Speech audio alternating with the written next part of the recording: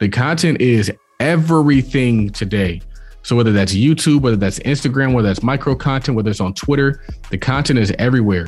And that's why I'm so gung-ho on making sure that we get more out there and we create more, because that's how you create a brand. You create a band with content. You don't create a band sitting behind a desk. You create a job sitting behind a desk. But if you want a brand, you need to be packaging up things and putting them out into the world. Tweet Talk episode 117. Episode, my flip is moving forward. Don't go nowhere. For sure. Are we on the air, Tweet sugar? Talk. What it sounds like to be the best. This is a Black Wealth podcast. Yes. Build wealth, invest, own, and close the wealth gap. It's time to break down these financial concepts with your host, Mr. Top Millionaire himself, Charles Oglesby, and Raphael Husband. Okay, So flip is moving forward, man. that's good. That's good. Welcome, ladies and gentlemen, to Tweet Talk Black Wealth Podcast with your hosts, Raphael and Charles. Be sure to follow us on Twitter at Tweet Talk Pod. That's POD. Follow myself, Raphael, on Twitter at Work Money Life. Follow my co-host, Charles, on Twitter at Real Todd Billion. Here at Tweet Talk, we talk about building black wealth and we break down financial tweets. Charles says the flip is flipping. The flip is flipping. Turo is touring. Vending machines are vending, and the flip is going well. What's the We progress really on out it? here, man. Which part? The Progress on what? flip. The progress on the flip. Man, so it's so crazy. I think I told you guys the situation about how the contractor was telling me that they were waiting on windows, and there's like a 12-week wait on windows or a 16 wait on windows. That's always the story. It's going to take forever for her to get these windows in. So I hit up a successful investor in Michigan, and she's like, why don't you just go to Home Depot and get the windows? And then if they don't have that size, either you can custom order that particular size, or you can fabricate the window so that they can fit it by putting extra wood and making it so that the frame can fit that window.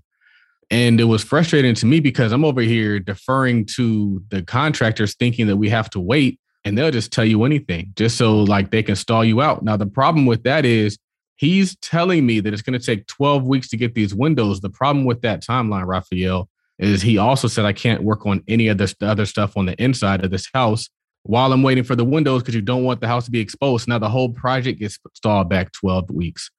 We ended up finding all the windows like the very next day, if not the same day. I called them, and we have not all of them, but about 2/3 of the windows that we need. And we should be able to get the last few just over time. And so now they finished wrapping the entire outside of the house so that I can put siding on it. And so now it looks like a completely different house. So we bought this house. The outside was all weather beaten. The outside was discolored. It was an ugly house. It was ugly. But when they sent me the pictures of it wrapped, it didn't even look like that ugly house anymore. Once they covered up all the ugly stuff that was there, it looked way different. It's amazing what construction can do, because now you would never know that that's what that was. And so now we went from being the ugliest house on the block to about to have the potential to be the best house on the block. And so we're about to do a solid siding job. It's going to look really nice. We're going to make sure all the brick and everything is finished. We'll have all the windows in there. And then once the exterior is done, now we're rushing to get the inside done. So now I got to get the electrical put in. I got to get the plumbing put in. I got to get the HVAC put in. Then we're putting up all the drywall, the insulation. We're putting in the bathroom, the kitchen. Last thing you do is you put the flooring in, and we calling it a day. And I will have successfully done a flip. It would not have been a cheap flip, but it would have been a flip nonetheless. But the experience that I'm gaining is invaluable, because a lot of it is just getting over the fear of spending the money, because you're putting big bucks into this project. And that's scary. And like a lot of people who don't achieve success, it's not because they don't know what to do. It's because they don't have the balls to do it. And so you got to grow those balls by going through the process. The other is I'm realizing why a lot of real estate investors are so big on business credit, because I was like, man, I got called by Home Depot, and I just made a credit card payment to Home Depot for this and put some money over there for that. And I'm like, I need some more business credit. Let me go ahead and apply for another credit card. So I applied for another credit card. I got a $15,000 credit card. So I was like, cool, I need that money. And so now, because what I'm doing is I'm putting all the materials on the credit card, because I don't want to spend any more cash on something that I can put on a credit card, even if it's just temporarily. And so I'm going to put as much material on the credit card as possible, get it in that house. Then once I sell the house, then I'll take care of all those balances. That's one way to look at it. But also, I just don't want to be cash poor. So I could do it all in cash, but I don't want to. I want to leverage credit to get it done and still have cash, because you never know. Rafael, you get to the end and now you got somebody saying, oh, you got to do this, dude. You got to do that, dude. I don't want those problems. Right. So it's just a good experience. And sometimes you don't even grow until you go through those experiences, because what happens if you get these credit cards, these business credit cards, and you max them out? Let's say I max them out. The good thing is, since they're business credit cards, they don't reflect my personal debt to income, but I max them out. And then when I sell this house, I pay them all off. Now my credit score is going to shoot up like crazy, because they're going to see you took out a large amount of debt and then you paid it all off. And now your credit card shoots up. My credit score went down. It was at like a 720. It went down to like 650 because I had one credit card that went to 80% of the value. I paid off that credit card and my score went from 720 to 760. And so it's like this game where like they want to see you put debt on there, but they want to see you pay it off. Put it on, pay it off. Put it on, pay it off. Right. And so that's what I experienced. They want you in that cycle. They want you on the hamster wheel. Now, because I saw, and the thing is, you're saying the difference between the business and the personal is like, with the business credit cards, you could run it up, the utilization, like 80%, whatever. They don't really care about that. It's all about making payments. With the business credit cards, as long as you're making the payments on time, you're good. Right. But, and I was going to mention this because you had a tweet where you said real estate will force you to get that business credit tight. Right. Yeah. And it wasn't even on some like, because see, this is why you got to be in the game. This is why I tell people that successful people are doers. Be doers of the word, not hearers only. It actually it says be not hearers of the word only, but doers, something like that. But anyway, I didn't really push the business credit button until I was in it. And what does in it look like? In it means I already bought the house, I already own the house. And it means I already spent a bunch of money on this. And it means I'm still spending money. And it means like I need some more money. And so when you get to the point to where you're in a deal that has to get finished and you don't have all the money, or you whatever that might look like, now you're going to start tapping that business credit. And so you hear people like Juan Pablo and Doug Depp, and they always talk about like business credit, or JD buys houses. They're always big on business credit. You don't really realize how important it is until you're in a deal. Why? Because these deals go over budget. These contractors go over deadlines, and the money got to come from somewhere. And so now you start tapping those business credit cards. Now you start looking for other sources of funding. And that's when you start getting creative. Interestingly enough, the Bird, I think I did. The Bird strategy wasn't even like something that Brandon Turner created on a bright and shiny day. The Bird strategy is what he created because he couldn't get out of the deal. He walked into a deal and I don't think he was able to sell it. Like he did a flip, but for whatever reason, I think he might have flipped it into the top of the recession. He couldn't actually sell the property. So imagine I put all this money into a property and the loan's coming due. And I'm like, bruh, this is a 12-month loan. What am I going to do? I have no idea what I'm going to do. What he did is him and his dad refinanced the house. His dad stepped in and helped him refinance the house. The same thing that Wealthy G did when he was on my podcast is his dad came in and helped him get out of that deal. And when he realized that, he said, you know what? I just bought it. I rehabbed it. I put a tenant in there and I used the income from the tenant to get all the cash out. So imagine if I did that. And so it became a strategy. And so a lot of the strategies and a lot of the creativity don't come on the sidelines. They come when you're on the field. You're not going to find those creative and innovative and those huge home run things that are going to run your business up unless you're in business. Rafael, you're going to find the people. I keep getting, everybody wants one-on-ones from me now, but one-on-ones ain't going to be cheap. And so you don't even realize what people need until you start selling stuff. Then you start finding, oh, dang, they might need some fries with that. Oh, they might need a shake. Oh, they might need a shake or a sundae or whatever. And then you start finding complementary things that help you make even more money. But then you're also doubling down on the quality of what you're producing. So we're always incrementally increasing the quality of our product. And so that's important because everybody wants to get it perfect from the outset. And they don't want to just be like I said, I don't do business for the money. I do business because we do business. And that's just how I live life, because I can't live a life where I let these people determine if I'm going to feed my family, if I'm going to be worth something, because they're going to say no every time. I'm gonna just be out there pissed. And that's not acceptable. It's not acceptable to not live well. So therefore I got to live well around them. Yeah, before we get more into that, I wanted to touch real quick on, you're talking about how you didn't want to be delayed 12 weeks for some windows, because partly then they were saying that they couldn't do the interior work and stuff until they got the windows in. Now, I would say we should explain to the listeners, like, we got a lot of real estate people that listen to this podcast, I'm pretty sure. But we got some people that, you know, they're beginners. They're looking to build a wealth. They're looking to get their first property and what's not. I think we should explain to them one of the big reasons why you don't want to wait 12 weeks to move forward with your flip. Can you explain to the audience what carrying costs means? Oh, well, I don't really have carrying costs, but if I did, let's say you took out a mortgage, like I forget who I was talking to when they had a mortgage, and that mortgage was like interest only. So let's say they took out a $200,000 mortgage at 10% interest. They're looking at paying probably like $2,000 a month just in the mortgage, $2,000 a month just to hold that money because you have the money at use. And then also, of course, you have to protect the property. So let's say we did a flip once where we had to put these heavy security doors on there because we kept getting broken into during the rehab. Utilities, you had to pay for utilities. Insurance, if you have insurance, you got to pay for all that stuff. And so you're still incurring costs. But for me, the reason why I didn't want to delay is because I'm trying to move on to the next deal. And from my psychological aspect of it, I wouldn't feel comfortable moving on to another flip if I haven't even finished the first flip. I want to be able to, like, I can't manage multiple flips at once. This is my first time doing that type of a flip, Raphael. I've never done a flip. And this one just happened to make sense. And so I was like, let's try it out. Let's swing the bat, and I'm going to get fucked. But it's going to work out because we're going to build a bunch of value into this house. We're going to sell it for $300,000 and I'm going to end up making all my money back.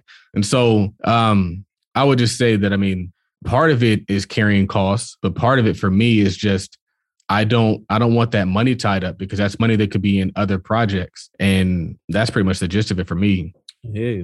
Now, you kind of touched on this a second ago, but this is a tweet that is the theme of tonight's show. You said entrepreneurship because motherfuckers never loved us. I was walking, I forgot where I was, man, but I live in a very diverse area. And you don't see a lot of like black dudes like me. So much so that I think they kind of like be shocked when they see me. They were like, what the heck is this dude doing here? They just be shocked. Everybody be shocked. Like, what the heck? I don't know why that is. But anyway, I was having a conversation with my friend and he made a comment that I've kind of believed for a while. People can take what they want to take with it. But he was saying that what he's seen in upper level management, especially in banking where he works, is most of the leadership is female. Most of the leadership is actually Latina. And that's one of the things that I've seen in Southern California. When I was working in banking, most of the regional manager and my branch manager was Latina, and all the other managers in the other area were Latina. And I realized some things that like they just didn't really want me there. The entire branch was Hispanic, and we were in a certain part of downtown LA where it was like the garment district. And so like most of the customers were Spanish speaking. Interestingly enough, I speak Spanish. And the whole time there, I was just working on my Spanish, talking to them in Spanish, learning more terms in Spanish. They didn't care. And so I realized, and people, see, the thing is this, I say the same thing that most people say. A lot of people will get on here and they'll say, there's systematic racism. There's these systems that are holding us back. They don't want to pay us. And their response is they need to pay us and they need to stop being racist and they need to love us. My response is I got to build my own shit and pay myself. Todd Consulting presents the Vending Machine Business Webinar. You can only have one job, but you can have as many vending machines as you want. This is your chance to see how we do business and how you can start your very own vending machine business. Avoid the mistakes we made and start winning. You'll be shown how we find, negotiate, buy, and manage our vending machine business, generating thousands per month, and how it has unlimited scale. To find out more details, hit us up on the link in the bio, on Instagram at Partner with Millie, or on Instagram at Todd.Capital, or just head over to Gumroad.com/Todd Capital. So we're both saying the same thing. I don't disagree that racism exists. I disagree to your response to racism. I disagree that you shrink in the face of racism instead of growing in the face of racism. I choose to be better than racism as opposed to lying down and waiting for racism to kick my ass. And so like, that's what I do. And that's why I'm here. And that's why at 7:30, I'm still in this office because they ain't here. I got to work harder. I got to do more. And as a result, I'm going to get more. And so I realized they don't love us. They ain't ever loved us. If you statistically look at everything, they don't love us. Even the things that we think we have now, we're actually a step back. All the progress that we think we made was not progress. But the problem is people are so sold on the idea that actually progress was made that they don't realize like, nah, bruh, we lost big time. We lost the war. I tell people in war, you watch the movie 300 or any war movie, what happens? They spare the women and the children and they kill off all the men. In the Black community, all the men were killed off and all the women are standing around talking about how they strong and independent and that they don't need no man. Like, no, you lost. We're losing. Just because you got a good job doesn't mean that you won, because a good job ain't a win. And a lot of people have good jobs because they're safe. They're not a threat. When you are that dude, you are a threat to what they have because you rise up and you like dudes, specifically Black dudes, they don't want your little job. They want to be the man. And so they're always vying to be the man at the top and they don't want that. And so they shoot it down at the bottom. In 300, they would legit kill the men. I don't know if you saw in like the beginning, they would like take the little babies and punch them off. They're like, nah, we ain't having you rise up and be better than the king. And so I just say all that to say that I don't hold any ill will towards them. No resentment at all. I just choose to just be dope. And I realized that I wasn't going to get it from a job, especially not in Southern California. It just doesn't cater to that. Right. I was thinking today, man, it's funny. I don't know what made me think of it, but you know, when people get online and talk about entrepreneurship, Black people need to build their own businesses and this and that. And then people come out the word and say, you guys act like there's something wrong with having a job. Now, me, myself, I have a regular job, but you act like there's something wrong with having a job, but you got to think about it. That's not the future for us, man. We got to provide our own job because having jobs is not really the answer for us, because having us work for other people for the rest of our lives is not the answer. Like, that's never going to work, because it's like what you're saying is that you want Black people to stay in second place, not even second place, but you want us to stay inferior forever. Because that's what telling people to just be happy with just a job, that's what you're telling us. In reality, you got to think about that. I mean, keep the job cool, we'll build something else. And the future is in entrepreneurship for the race as a whole. Everybody might not start a business, but as a whole, that's what we need. And you say one way a job keeps your money low is thinking they're gatekeepers to your good ideas. Like, approval is ghetto. I forgot what I was looking at, but I think it was maybe like one of the courses that I created. And I was realizing how much money that one course has made me. And then I also realized all the different things, like everything that I've created came from me. It was just an idea that I put out into the world. But when I used to work in different offices, all my ideas would get shot down. But after they shot them down, they would adopt them. They would just be like, oh yeah, we're going to do this and do that. And I started to realize like, it's not a bad idea. They just don't want it coming from me. They don't want me to feel like I got ideas. And I know I'm not the only person that's experienced this. I know probably all of us have experienced saying something in a meeting or saying something in general and it getting shot down, or people saying that can't work. That's impossible. And that's why I kind of came up with that mantra saying that the market determines what's viable. The market determines what can work. And I'm pretty sure I actually got that from Gary Vee. Is let the market figure out what works and what doesn't work. Not you, not in your brain, not your boss, not your grandma, not your mom, not your dad. Take that idea that you have that you think can work and launch it. Put it out there. And if it flops, it flops. I did something today where I told my mom, I was like, you know what? I'm going to launch a course for $9 today.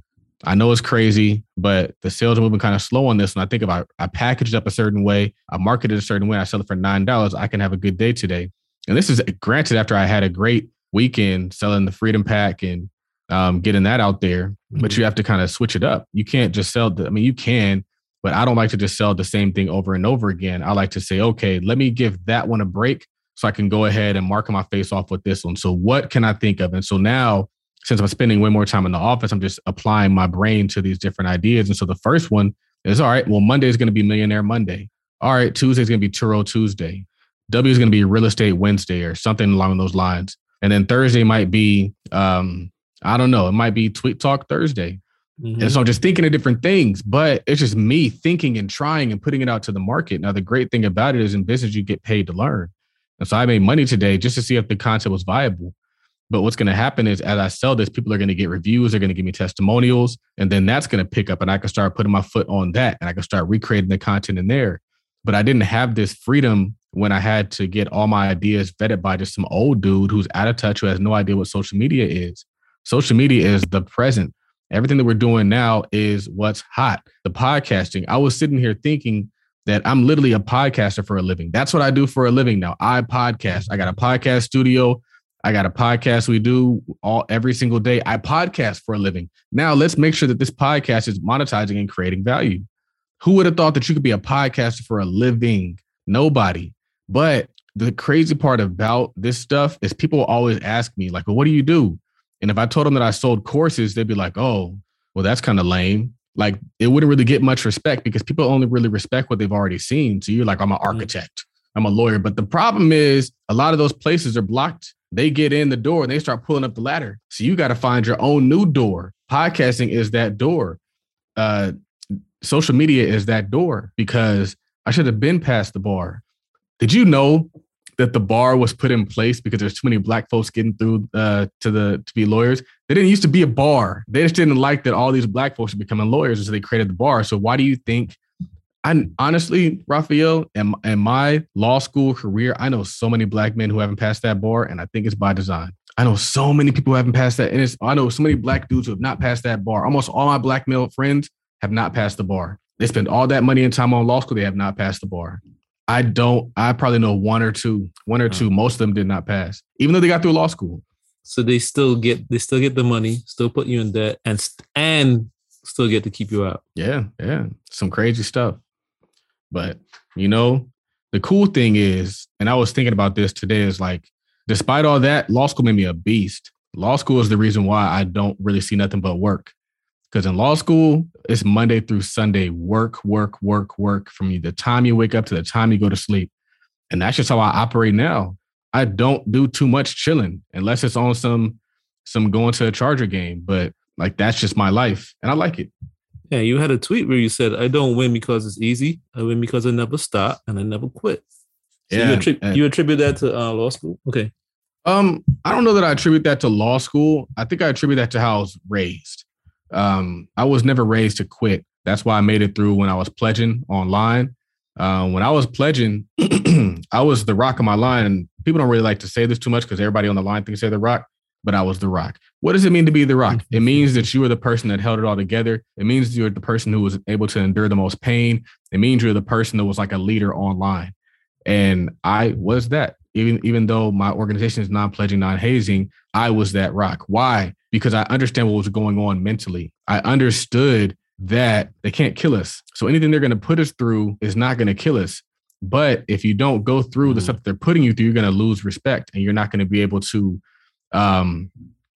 make it through this process easy. So it's like the more that you participate in, the least hard they are on you, if that makes sense. It's kind of like they back off on you if you pop out and you do what you're supposed to do.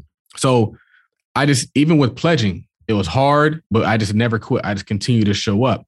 With the truck, I never quit. I just continue to show up. With law school, I never quit. I just continue to show up. When I went to law school, I started for the first year and I just put a bunch on my plate. I was working a full-time job and I was in law school. It was the most ridiculous point of my life. I was working a full-time job, going to school, knowing I had to know all these cases. It was just nerve-wracking. I was so nervous all the time because I wasn't like everybody else who sat there and read those cases all day and then went to class and had to regurgitate the case. So anyway, I took a year off of law school because they actually almost kicked me out, Raphael. My first year of law school, I was hanging on by like 0.01 on the GPA. My first semester of law school, I got put on academic probations. My grades was terrible. And then it's right there. And then the second semester of law school, so the lady, like my grades start coming through. And I knew like if I didn't get the right grade, it was going to be bad. And first grade, not so good. Second grade, not so good. That third grade came in, it was just enough. You had to you can't have 2 back-to-back quarters of academic probation. If you don't get off at that second quarter, they kick you out, Raphael. A lot of people get kicked out of law school after their first year. It's just how it goes. Like, that's the way it goes. I didn't know this until I was in there. I thought getting into law school was the one, like, no, the first year is make or break. And so maybe half of the people stay in law school after that first semester, or that first year. And so I was like, bro, that was too much. And then also, like, I owed them some money too, and I didn't have the money at that time. And so I was like, let me take a year off, get my mind right. And, you know, when you take a year off, you don't ever know if you're going to go back, because it's just like that could just be a reason to quit. It's like, I'm going to quit now. And so I took a year off. I was working at a firm. I was working on my legal writing, and I started studying to get back into school. And then I also made a bunch of money in the stock market. So I was able to use that stock market money to pay them the money that I owed them. So that was a good thing. And so I got back into law school and I finished. I just never quit. Grad school, I'm going to finish grad school. I don't quit on stuff. And so I look at things like the flip, and, you know, it's not a fun process and I get frustrated, but you know what I do? I put one foot in front of the other and we're going to get it done. And pretty soon we're going to have a house that's fire, and I will have done it. And it just is what it is. And I think that is the mentality of a winner. A lot of people are looking for it to be easy. That's what they're always asking for. Like, what's the easiest way to do this? What's the fastest way to do this? What's the best way to do this? The answer is just to do the work, fam. Fall in love with the work. Fall in love with the process. Fall in love with doing it, and you'll get what you want. Yo, it's the Options Trading Workshop, presented by Tide Capital. Learn the fundamentals and advanced trading strategies that allow us the chance to earn $20,000 in side money in 1 year while working a job and running multiple businesses. That's right. Learn the what, the where, and the how of options trading in this exclusive webinar. To find out more details, hit us up on the link in the bio, on Instagram at PartnerWithMillie, or on Instagram at Todd.Capital, or just head over to Gumroad.com/Todd Capital. They say, like, you just got to show up. You got to show up every day.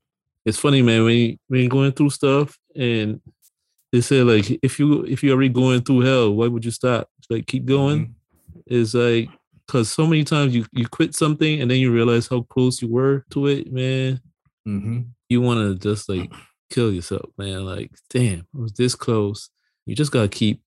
It's a mental, everything is just mental, man. One foot in front of the other, just keep going, man. And the things, you don't have to get there fast. You just got to get there. Mm-hmm. Like, that's what you got to remember, man. You can't look at who's passing you by, because the people that pass you by, some of those people are going to quit. And it's not your problem if they get there before you. You just want to get there. You don't care. It don't matter if your neighbor gets to 1 million first. There's another million out there for you too, man. You just got to get there when you get there.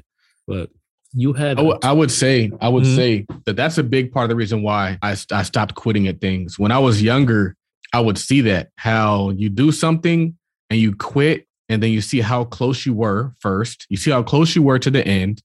You see how good it would have felt if you didn't quit. But then, you know, what's really bad is when you quit and then you decide that you still want to do it. You got to start all the way over from the beginning. And so everything that you did until you quit, you got to do twice. That's another reason why I don't quit, because if I want the goal, I don't want to have to do the process twice. If you don't want to do it once, why would you want to do it twice? Yes. Yeah. Starting over is damn. It's like, if I had just kept going, I won't be wasting all this time. Now, you said there's a lot of value in content. What do you mean by that? I meant that, and what I really wanted to say is a lot of older people don't realize how valuable content is. So my mom came to the office today, and I was like, we got to shoot some content. We got to get some content out there. And she was like, oh, I got to make some phone calls. I got to organize this paperwork, and I got to do all these different things. And I was like, that's old school. Like, new school is, let's get some content on the internet. And so we finally got a chance to record something, but she kind of took that lightly. But like, content grows your brand exponentially. Content gets you in places where you can't be. Content will have you. I just did an Instagram live with somebody. I don't even know where she's from, but I guarantee she ain't from Ontario, California. I guarantee you that. And I guarantee her followers aren't from Ontario, California. I guarantee you that the people who just send me emails, I just got an email from somebody who's in New York. They're talking about they're trying to start their churro business. They want to get a 101. That came from some content. The content is everything today. So whether that's YouTube, whether that's Instagram, whether that's micro content, whether it's on Twitter, the content is everywhere. And that's why I'm so gung-ho on making sure that we get more out there and we create more, because that's how you create a brand. You create a band with content. You don't create a band sitting behind a desk. You create a job sitting behind a desk. But if you want a brand You need to be packaging up things and putting them out into the world. And by doing so, that's going to allow your brand to make money. You drop the links in there, you add value in there. If you watch, there's a company called The Gentleman Timepiece. And the reason why I know of them is because they have this Day in the Life series, but that's where Teon Tech bought his watch, his Audemars Piguet. I think that's how you pronounce it. But like the reason why their brand is so popular is because they have content. Content makes you exist. It really does. And so if you don't that's why you see me putting out so much content, because I need to exist. The only thing that I slowed down on, which I need to get back on, is sending out those sponsor posts and getting them on other pages. That's the only thing I need to do. And that's holding me back. But Instagram is so different now. Like the algorithm, like you don't even really see stuff anymore. It's just so weird. Like, I don't know. I don't even think sponsor posts would maybe get that much bang, but maybe I had to try it out again and see. But that's all I would say is that if you had like even these episodes, like every single episode, Raphael, every single time you talk is content. Every single time. I don't even try to find the bar of all bars on the show anymore. Everything we say is a bar. Everything we say should be turned into some content. Everything is a bar. I like that. The thing is, now I'm a little older, so I came from like the blogging era before the podcast blew up. Now there's a website called Copyblogger. It's still around, and they used to talk, but way back they used to say content is king, content is king, content is king, and it's like that's how you build your authority, putting out content. When somebody goes to your website or you go to your podcast, what's the first thing that impresses them? That you have a bunch of content. Before they start listening, it's like, whoa.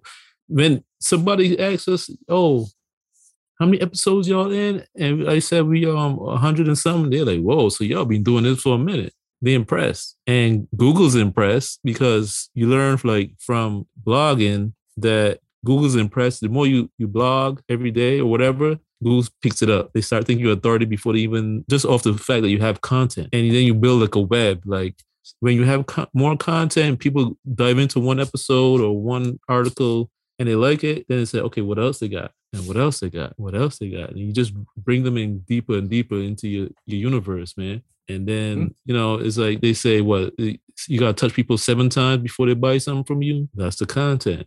It don't have to be 7 ads. Just 7 pieces of content. Then you could ask for the sale. You got a much better chance. Content.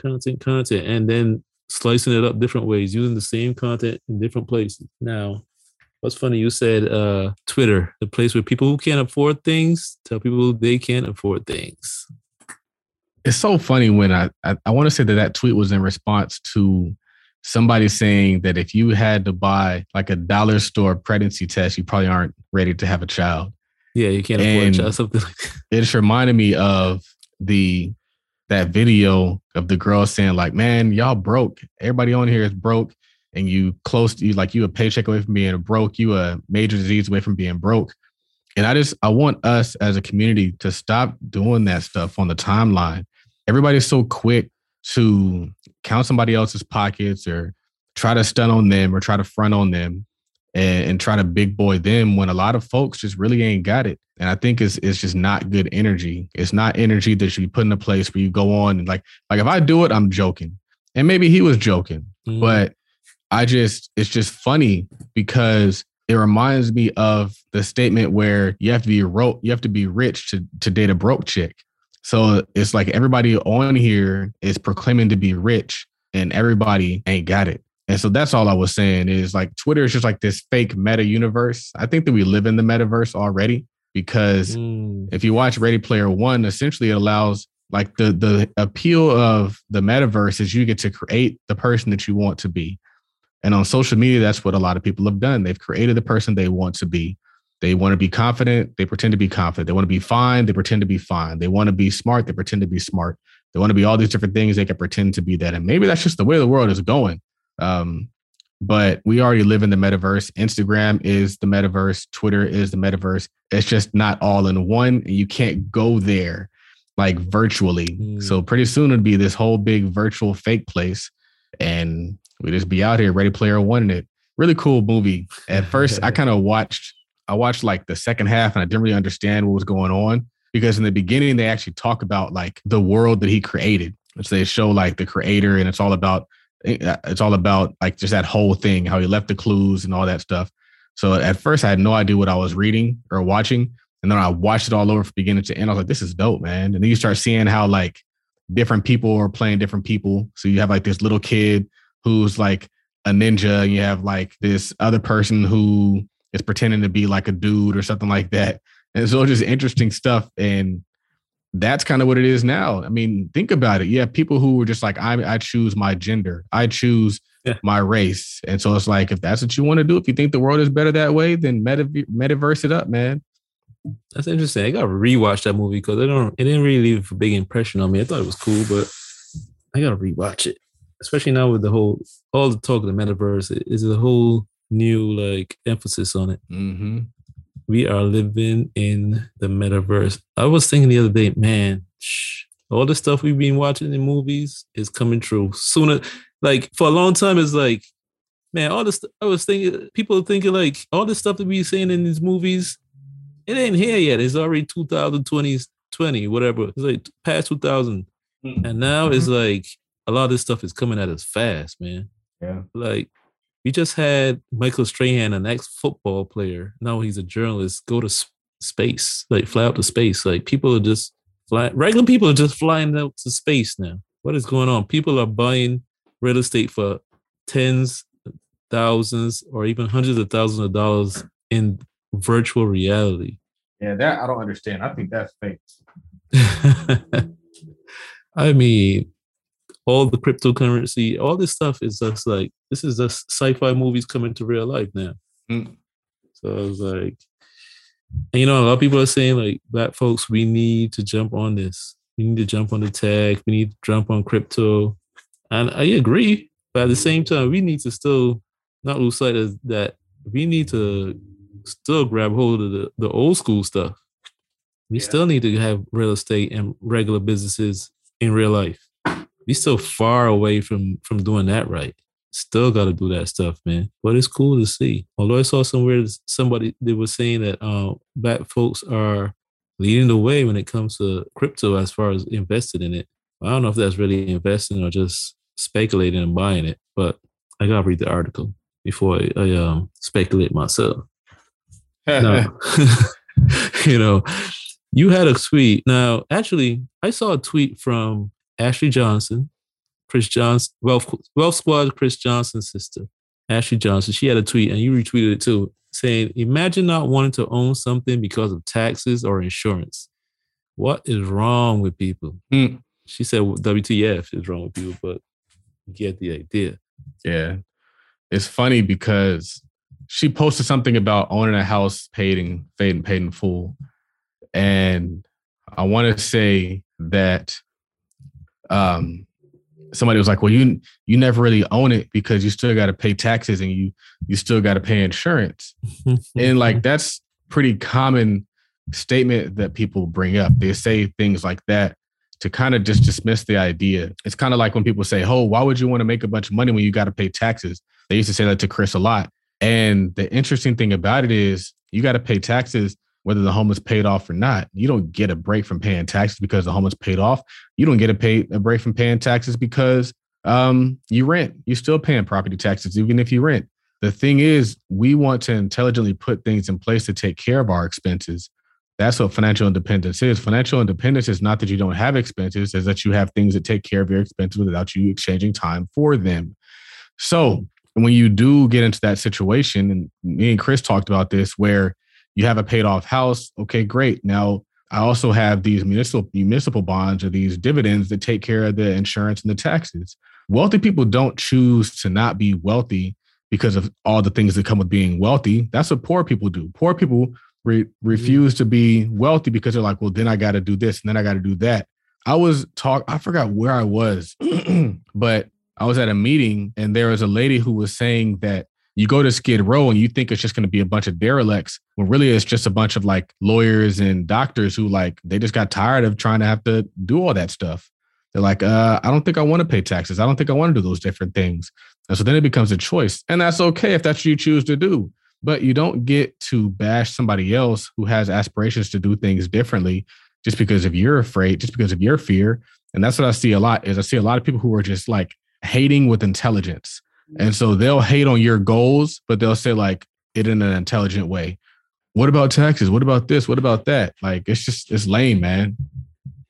It is lame because, like you said, even if you rent and you're still paying the taxes, man. You're still paying the taxes. It's just baked into the rent. And then you don't get anything back in the end anyway. Exactly. The price just keeps going up every year. And I don't know, man. It's like people just want to rationalize their situation.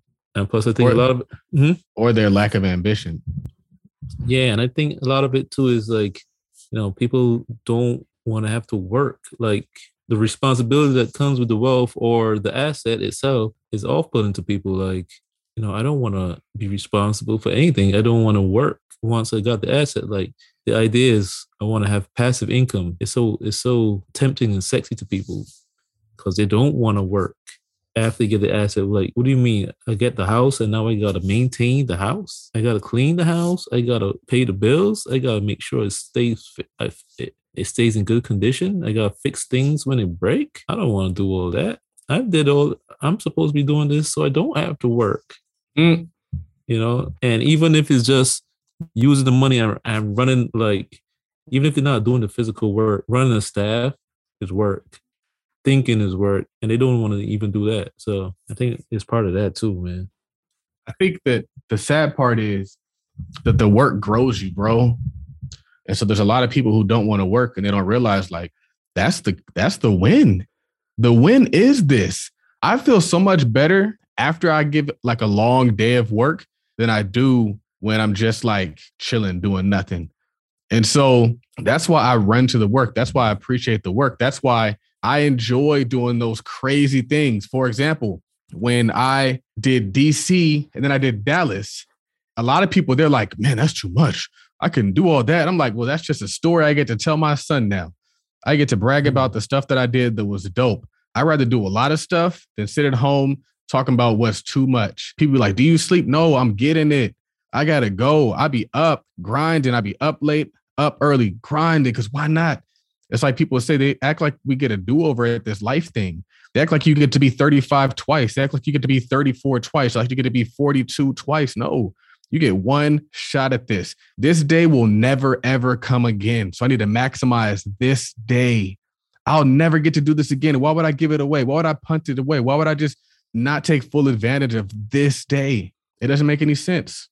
Yeah, and doing the work gives you the capacity for doing the work. It's like doing the work makes you capable of doing the work. Like it's like lifting weights. Like you look at that barbell and there's like 200 pounds on it, 300 pounds on it. It's like, whoa, ain't no way to get there. But doing more than you think you can is what builds the muscle to do more than you think you can. Exactly. Like, doing the work makes you capable of doing the work. So what might look to other people like a lot of work isn't really a lot of work for you after a while. Like, it's like Brian Tracy says, it's like the way to improve is you try to do your best one day. Like you look at what's the best I ever did. Like, let's say I did somehow 5 sales today. You don't look at your average, you look at your best day and you say, all right, that's my new standard. I'm gonna try to beat my new standard tomorrow or today, whatever.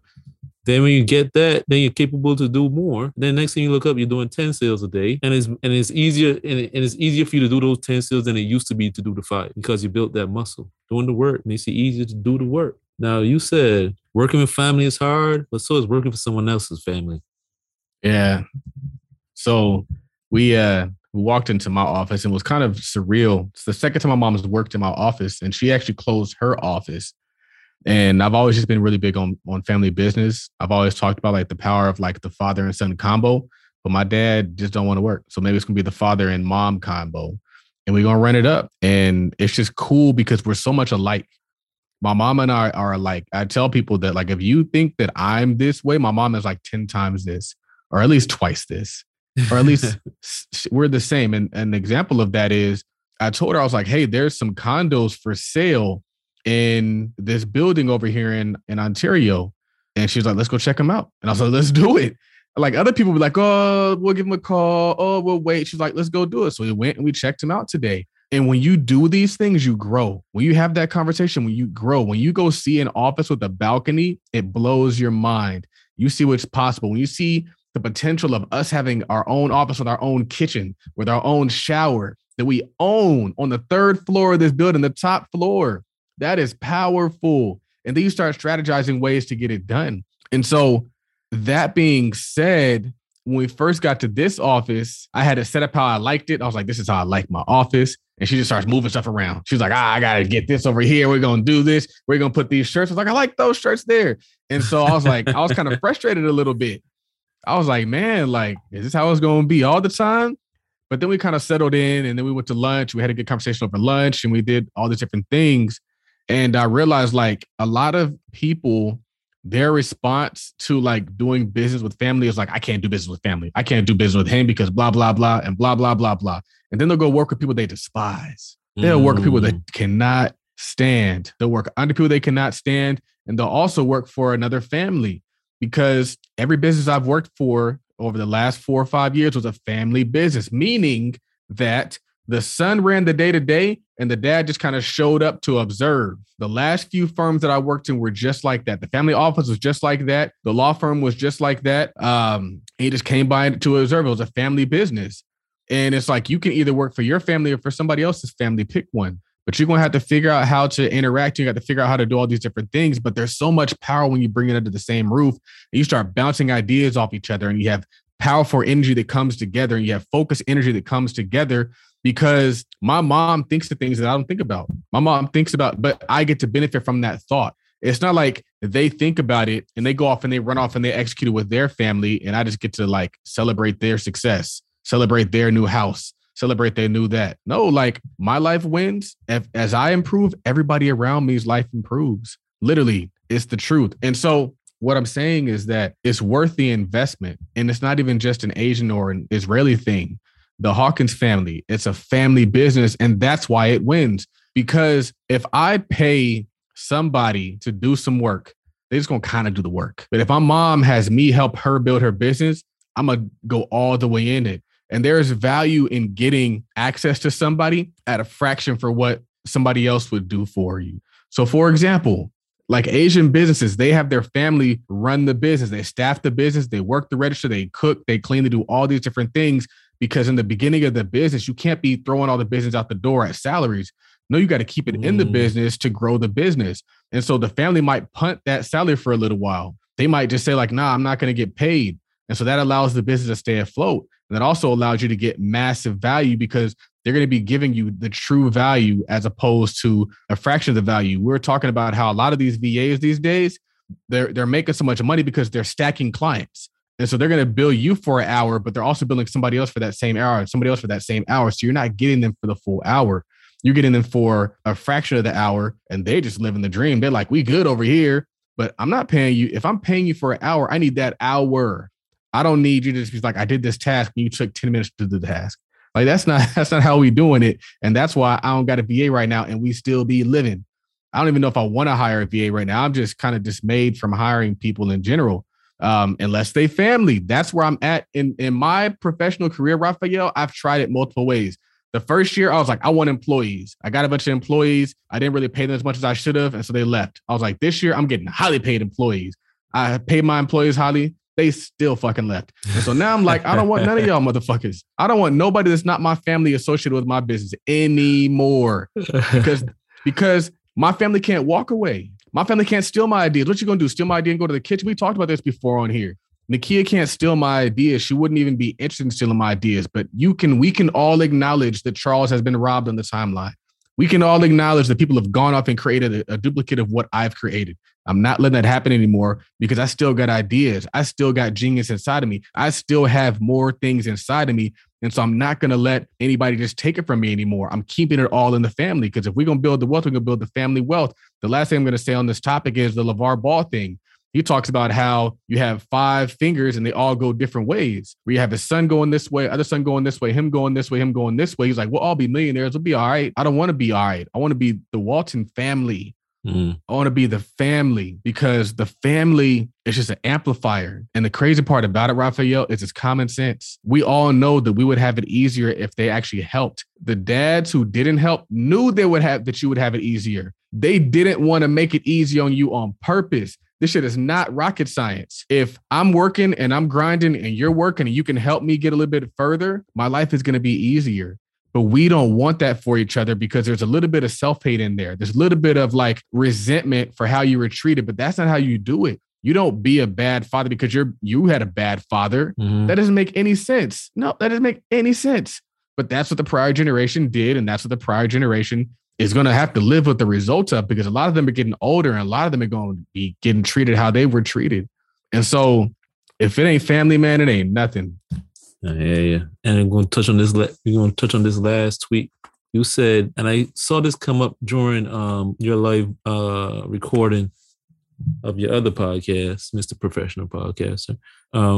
You were talking to Mr. Savage Savage Real Estate guy, investor, and you said after you have a child, you stop scoreboard watching. What does that mean? What I mean is that I'm never satisfied. And part of it is that Gumroad doesn't let you be satisfied because they reset the numbers every single day.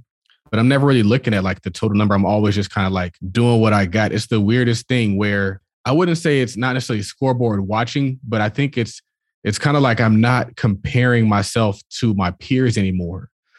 So I'm not measuring my success based on where I am compared to whoever else. I'm just beast mode all day, every day. I don't even know how much they get paid. I don't care. I'm just going hard in the paint every single day. Where before having a son, the only people that were really there that like were relevant to your life were like your friends, family.